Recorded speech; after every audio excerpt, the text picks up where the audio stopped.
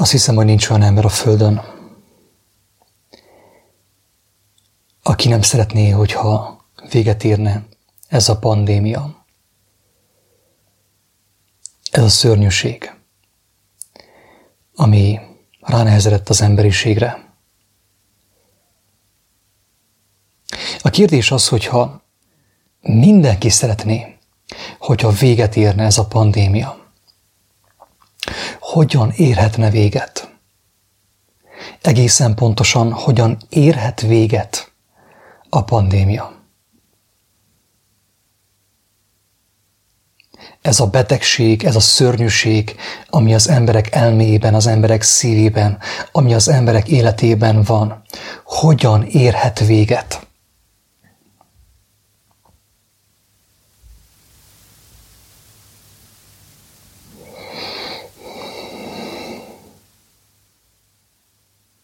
Az a baj, hogy mi komplikáltak vagyunk.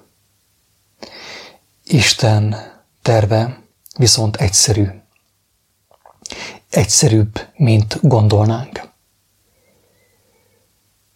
Jött egy olyan gondolat régebb, hogy keresd és éld az egyszerűt. Hogy megtaláld és élvezd a nagyszerűt. Ez volna a lényege az életnek, az életünknek, Isten országának. A megoldás annyira egyszerű, hogy mi nem tudjuk elfogadni, és nem tudjuk bevenni a mi szívünkbe. Mi a komplikált megoldásokat keressük, amelyekhez tudósokra van szükség, összefogásra van szükség, harcra van szükség, maszkokra van szükség, vakcinákra van szükség. De nem. Kedves barátom, Isten nem ilyen. Ha Isten ilyen volna, akkor senki sem menekülhetne meg. Hogyha az ő megoldása, hogyha az igazi megoldás, ha komplikált volna, senki sem menekülhetne meg. De mivel, hogy a megoldás egyszerűbb, mint gondolnánk, én okos ember, homo sapiens, híres homo sapiens gondolnám. Ezért csak akkor menekülhetek meg, akkor kaphatom meg a megoldást, hogyha egyszerűvé válok, hogyha merek egyszerű lenni, a gyermek nem komplikált, a gyermek fejében nincsenek hatalmas tudományok, nincsen biológia, sem genetika, sem immunrendszer. A gyermek fejében, a gyermek szívében bizalom van, óriási, határok nélküli, feltétel nélküli bizalom mindennel szemben. És ha mi is nem leszünk olyanok, mint a gyermekek, semmiképp sem szabadulhatunk meg a nyomorúságunktól, és nem láthatjuk meg Isten országát. A megoldás egyszerű. És Jézus Krisztus, aki elvileg a kereszténységünk alapja, egyértelműen kijelentette, hogy az igazság el van rejtve, a gyógymód, a gyógyszer el van rejtve az okosok és az értelmesek elől, és meg van mutatva az egyszerű emberek számára, a szegények számára, a lelki szegények számára, a gyermekek számára. Nem Isten rejtette el a megoldást, a gyógymódot, az igazságot. Mi szaladtunk el attól, mi fordítottunk hátat annak. Jézus azt mondja, az írás úgy fogalmazza, hogy áldalak téged, Atyám, mennynek és földnek Ura, hogy elrejtetted ezeket az okosok és az értelmesek és a tudálékosok elől, és a kisdedeknek, a gyermekeknek megmutattad, megjelentetted. Igen, Atyám, mert így volt kedves te előtted. Nem ő rejtette el. A lényeget kell érteni. A lelket kell érteni ebből. És akkor most egyszerűen, röviden és tömören elmondom, hogy mi a megoldás. Hogy mi volna a gyógymód a pandémiára. Mi a kiút, nem hogy volna, nem hogy lenne, hanem ez a kiút a pandémiából. Nem azt mondom, hogy volna. Mert hogyha azt mondom, hogy volna, akkor azt jelenti, hogy feltetőleg senki nem fogja azt megkapni. Senki nem fogja azt elérni. Ezért azt mondom, hogy ez a megoldás, ez a kiút a pandémiából. Jól figyelj! Jól figyelj! Ember, jól figyelj! Attila, Jóska, János, Péter, Jakab, Mária, Márta, jól figyeljetek! 2 fontos dolog van az ember életében. És az nem más, mint a látás és a láttatás. Minden egyes ember lát. Mindig látunk valamit. Hogyha nem a szemeinkkel, akkor a füleinkkel szerzünk információkat, a tappintásunkkal. Mindenki lát valamit. Az ember nem tud nem látni. Mindenki lát valamit. Igen ám, de az ember nem csak lát, hanem láttat is valamit. Hogyha az ember már kapott valamit, bevett valamit az ő elméjébe, a szemein keresztül, ki is ad ő valamit az ő elméjéből? Az ajkaival. Az ajkaival. Az ember lát és láttat. Minden egyes ember lát és láttat. Ez a teremtés rendje, hogy mindenki bevesz valamit kintről, és mindenki kifúj valamit belülről. Kiad valamit belülről. Jézus Krisztus azt mondja, a szív teljességéből szól a száj. A szív teljességéből szól a száj. Avagy a száj azt mondja, a te szájad, Attila, Botond, Tibor, Levente, Kornélia, Ildikó és mindenki. A te szájad azt mondja, azt szólja, amivel korábban megtöltötte, amit korábban bevett a szív teljességéből. A szív teljességéből szól minden száj. Az én szájam, a te szájad, mindenki szája a szív teljességéből szól. Érted most már, hogy miért nem mindegy, hogy a tested lámpása, a te szemeid, a te érzékszerveid mit engednek be a te szívedbe? Ugye, hogy most már érted, hogy nem mindegy, hogy mit látnak a te szemeid, és mit hallanak a te füleid. Mert azzal fog megtelni a te szíved, amit látnak a te szemeid, és hallanak a te füleid, ember. De hogyha a szív már telve van, akkor az ki is dob valamit magából. Ki enged a világba, a szomszédasszony irányába, a barátaid irányába, a családtagjaid irányába. Ki is engedő valamit. De mit engedjen ki? Hát azt, ami benne van. Ezért hamis, ezért gonoszság és álnokság. Az a kijelentés, hogy kövesd a szívedet, hallgasd a szívedet, és cselekedd azt, amit a szíved akar. Jézus azt mondja, a szívből származnak a paráznaságok, a hazugságok, a gonoszságok, a gyilkosságok. Kövesd a szívedet. Jól van, barátom, de mivel van telve a te szíved? Mivel van telve a te szíved? Mit engedtél be a te szívedbe? Az elmúlt napokban, az elmúlt hetekben, az elmúlt években mit engedtél be a szívedbe? A szemeiden, a füleiden keresztül, az érzékszerveiden keresztül. Mert amikor a szívedet követed, amikor a szíved hangját követed, barátom, akkor te azt fogod követni, amit beengedtél a szívedbe kintről. Nem tudom, hogy már dereng valakinek, hogy lehet megállítani a pandémiát, hogy lehet megszabadulni attól. Hogyha a székely nép Gyergyószentmiklóson, Csíkszeredában, Hargita megyében, Kovászna megyében, Brassó megyében, Maros megyében, a Kárpát-medencében, és a világ minden táján, hogyha a székely nép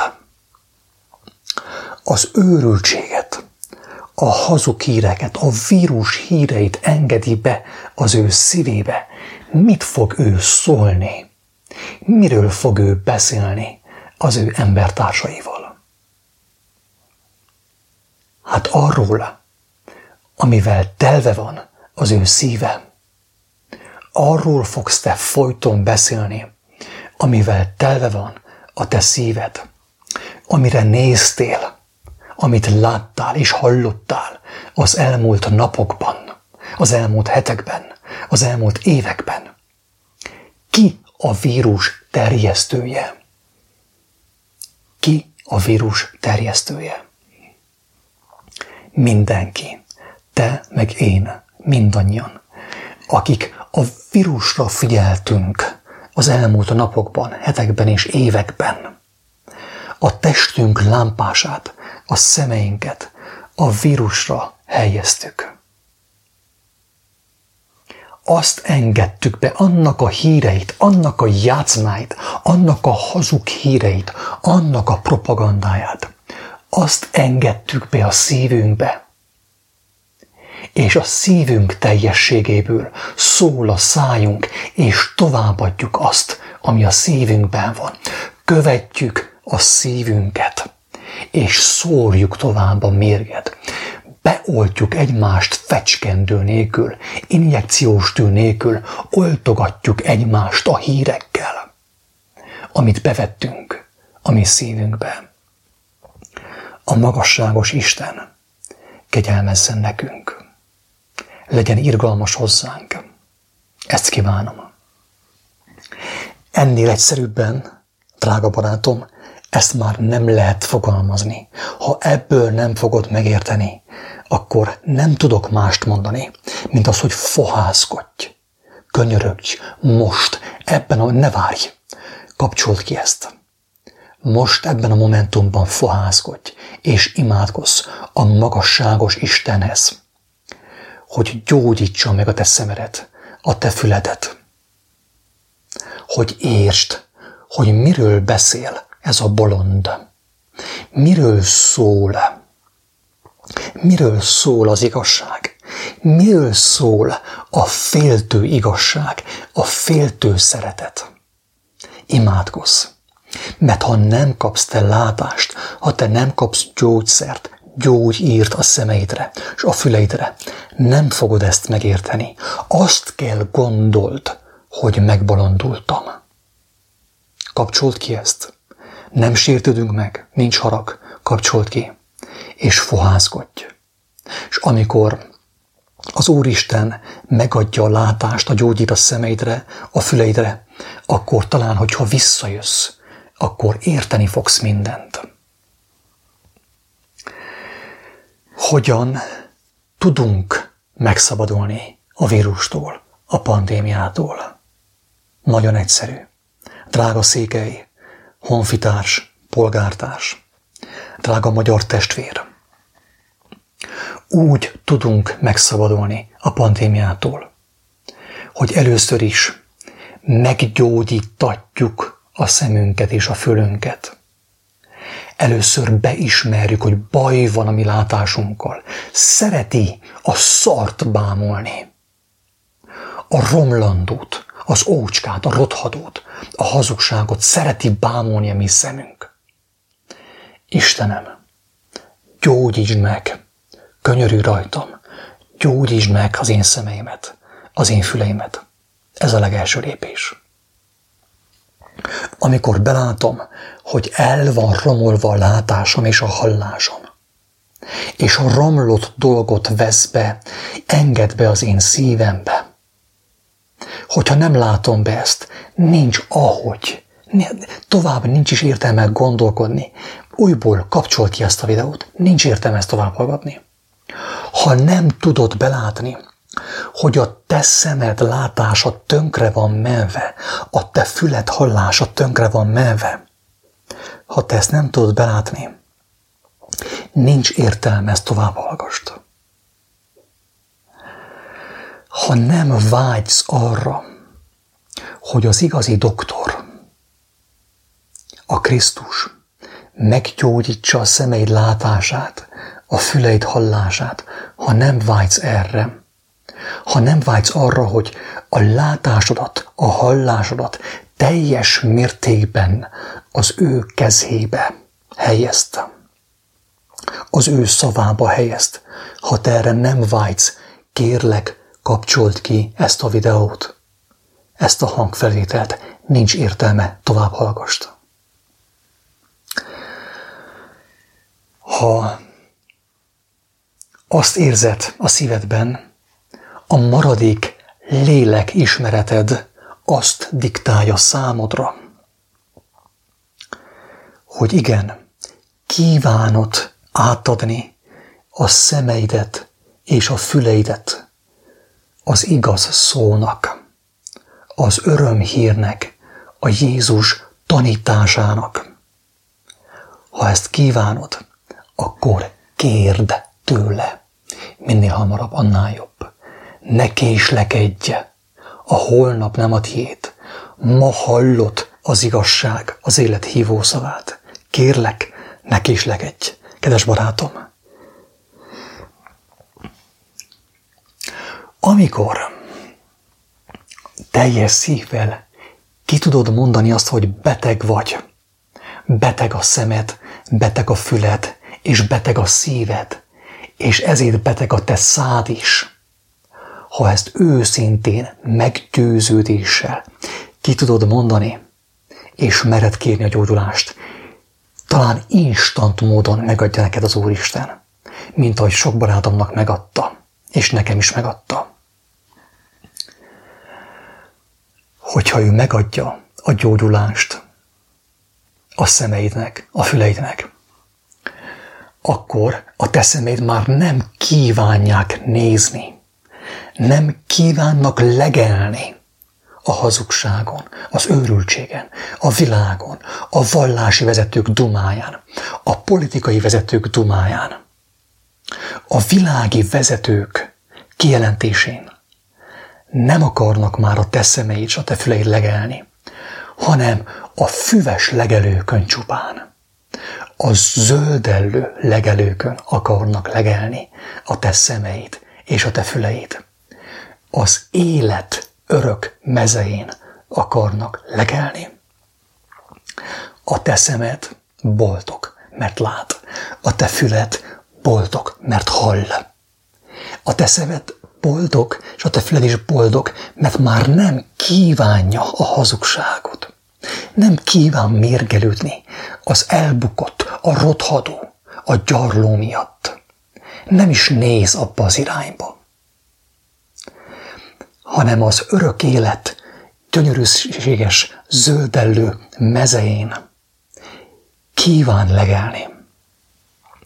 Így a te szemed, a meggyógyult szemed, a meggyógyult füled az igazságot szippantja, azt engedi be, és valahányszor jön a gonoszság, a hazugság, a propaganda, a hírek, a Facebookról, a YouTube-ról, a világhálóról bezárkóznak, nem engedik azt be. Akkor húnyod be a szemed, és csukod be a füleidet, amikor jön a hazugság, az őrültség, a világpropaganda. És amikor jön az igazság, hatalmas erővel, szerrel, kegyelemmel, akkor kinyílnak a te szemeid, és a te füleid, és befogadják azt, és csak azt fogadják be. És azután mivel lesz telve a te szíved?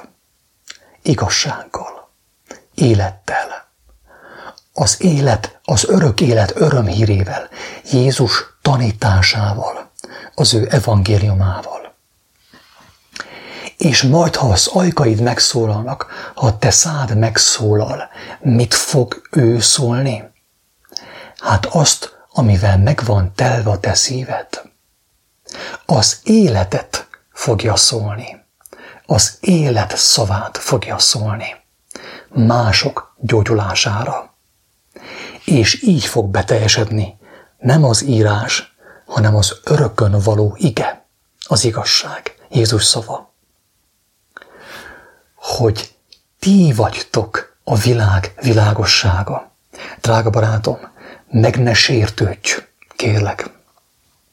De amíg te a híreket, a Covid híreket követed, a televízióból, a Facebookról, a YouTube-ról, a te szemeid és a te füleid ezen legelésznek, addig ezzel telik meg a szíved. És amikor megszólalsz, mi vagy te, ki vagy te? A világ sötétsége. A világ sötétsége vagy te. Érted már a lényeget? Hogyan lesz valakiből a világ sötétsége? Úgy, hogy a világi, a mulandónak a rimánkodását, a pánik rohamját hallgatja, és azzal tölti meg a szívet, és azt adja tovább a száj. A cirkuszban, valamint az állatkertben, az oroszlán ketrece egy sor rácsból áll. Az oroszlánt a nézőtől sokszor csak egy ketrec, egyetlen egy vasrács választja el. Az Úristen az ember nyelvének két zárat adott, két rácsot adott. Adta a fogakat és az ajkakat. Miért? Azért, mert tudta az Úristen, hogy az embernek a nyelve is egy fenevad, mint az oroszlán. Veszélyesebb az oroszlánnál és a medvénél. Mert hogyha az embernek a szíve gonoszsággal van telve, hazugsággal, hazug információval, propagandával, Covid hírekkel van telve az embernek a szíve, akkor jobb, hogyha két rács választja el az ember nyelvét a külvilágtól. De viszont adta az Úristen az ő lelkét, az igazság lelkét, az igazság szavát, hogy az nyissa meg a ketrecet, a nyelvnek, a nyelv börtönének a ketrecét. Ha Istennek a szent lelke nyitja meg az ajkaidat és a fogsorokat, az választja egymástól, akkor élet jön ki belőle a te nyelvedből. De viszont, hogyha a világ lelke, a híradók lelke, az elnökök lelke, ha az orvosok lelke, hogyha a vallási vezetők lelke szólalna meg a te nyelveden keresztül, akkor jobb, hogyha a rács, vagyis a nyelvek cellájának az ajtói nem nyílnak ki. Mert akkor a halált lehelled rá a világra. Hogy lehelte rá Jézus az ő tanítványaira a szent lelket? Csak ennyit csinált, hogy vajon csak ennyit csinált volna? Nem. Azt mondta, az én beszédem élet és lélek. Drága barátom, ezzel párhuzamosan el kell mondani a másik részét is dolgoknak. A világ beszéde, a híradó beszéde, az elnök, a miniszterelnök, a polgármester, a vallási vezető, a pásztor, a lelkész, és mindenkinek a beszéde halál és test. Test és halál. A világ beszéde, amit látsz a Facebookon, bármennyire is cicomás, és bármennyire is ígéretes, és bármennyire is hízelgő, az nem más, mint test és halál. A Jézus beszéde, ahogy ő mondta, és ahogy ő meg is mutatta, és be is bizonyította, azt mondta, hogy az én beszédem élet és lélek. Az ég és a föld elmúlnak, minden el fog múlni, már most történik. Tűz van a világban, és jégeső, földrengés, égszakadás. Már most megmozdult a világ, hogy ne higgyünk, hogy ne hihessünk tovább a hazugságban. Az ég és a föld elmúlnak, akik a földjekben bíztak, azok mind elmúlnak. Azt mondta Jézus, hogy az ég és a föld elmúlnak, de az én beszédem sosem fog elmúlni. Sosem fog elmúlni, mert az én beszédem örök élet. Az én beszédem élet és lélek. Hogy lehelte rá az ő lelkét a tanítványaira Jézus? Úgy, hogy tanította őket 3,5 éven keresztül. Nem csak az utolsó napon lehet rájuk, hanem 3,5 éven keresztül rájuk lehelt, valahányszor tanította őket az élet szavával. Mert amikor ő adta nekik az élet szavát, ők el kellett fordítsák a tekintetüket, az ő szemeiket, az ő füleiket a halál szaváról és a halál szagáról. Péter, Jakab, András és a társai János, Bertalan, Taddeusnak a társai Fülöp, ők, amikor a Jézusnak a szavát hallották, addig nem tudtak híradót nézni. Addig nem hallották a császárnak az elméleteit, a császár varázslóinak az elméleteit, a vallási vezetők elméleteit, a zsidók elméleteit, a keresztények elméleteit nem hallották. Miért? Azért, mert az ő szemük, az ő fülük rá volt irányulva az élet szavára, Jézusra. És addig ők nem engedték be a halál szavát, a test szavát. Érted már a lényeget? És amikor Jézus elment a földről, ők már telve voltak az ő lelkével.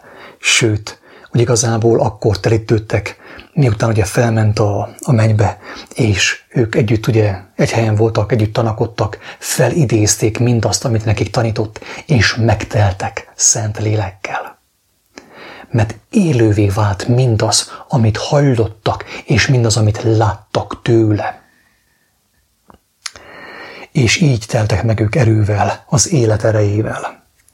Drága barátom, ez sokak számára egy 2000 éves hazugság, 2000 éves mese, 2000 éves történet. De hadd mondjam el, hogy én láttam embereket, és látok embereket, látok gyermekeket, akik számára ez egy élő, mostani valóság, jelen valóság. Látok gyermekeket, akik beengedik minden nap az élet szavát, és abban fürdőznek, azzal töltik meg az ő szívüket. Nem tudják a híreket, nem tudják a törvényeket, nem tudják, hogy mit mondott az Orbán Viktor.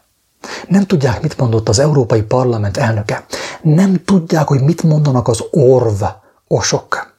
Nem tudják. Fogalmuk sincs. Miért? Azért, mert el vannak ők foglalva az élet szavával. Az élet szavának a nézésével és hallgatásával. Az élet szavának a bejuttatásával az emberi szívbe. És az élet szavának a megmutatásával. Ez az élet. Ez a gyógyulás a Covid-ból. Ez a gyógyulás a pandémiából. Ez a gyógyulás a félelemből. Ez az egészség Isten lelkében, a Krisztus lelkében. Ennyire egyszerű az igazság, de Sok embernek ez nem kell. A komplikált megoldás kell. A sok vakcina kell, ami megvakítja őket, zombivá teszi őket. Ez van. Ez van sajnos. A szívem szakad meg értük, és Isten könyörüljön rajtuk. A kérdés tehát az, kedves hallgató, drága embertárs, székely testvér, magyar testvér, hogy mi van a te szívedben. Ha nem vagy tisztában azzal, hogy mi van a te szívedben, gondolj csak vissza arra, hogy te az elmúlt napokban, az elmúlt hetekben, az elmúlt években mire irányítottad a szemedet és a füleidet. Az van a te szívedben. Ha pénzszerzésre, akkor a pénz van a te szívedben. Ha pletykálkodásra, a pletyka van a te szívedben. Hogyha a pandémiára, a híradóra, a hírekre, a politikára és a vallás van a te szívedben. A politika van a te szívedben. Ha a perverzióra, a testiségre, a pornóra, a horrorra fordítottad a te szemeidet, a te füleidet, akkor az van a te szívedben, hogyan is tudnál te mást mondani, mint ami a te szívedben van. Hogy tudnál te mást mondani? Be tudod látni, hogy a te szívedben paráznaság van. Paráznaság a világgal, a mulandósággal, a rothadással, a hazugsággal. Ha be tudod látni, megmenekültél, mert akkor már tudod is kérni azt, hogy Atyám, könyörülj rajtam. Tisztítsd meg az én szívemet, az én szemeimet, az én füleimet, hogy az én szemeim és az én füleim többé ne engedjék be a halál szavát. És az én szemeim és az én füleim legyenek boldogok, hogy hallják és látják az élet szavát. És az én szívem legyen boldog, hogy telve van az élet szavával. És az én ajkaim, az én nyelvem legyen boldog, hogy az élet szavát adhatja tovább. És én mindenestől boldog vagyok, és mindenestől boldog vagy, mert te vagy a világ világossága. Isten kegyelme, szerelme és oltalma által. Ingyen kaptátok, ingyen adjátok. Isten áldjon, sziasztok!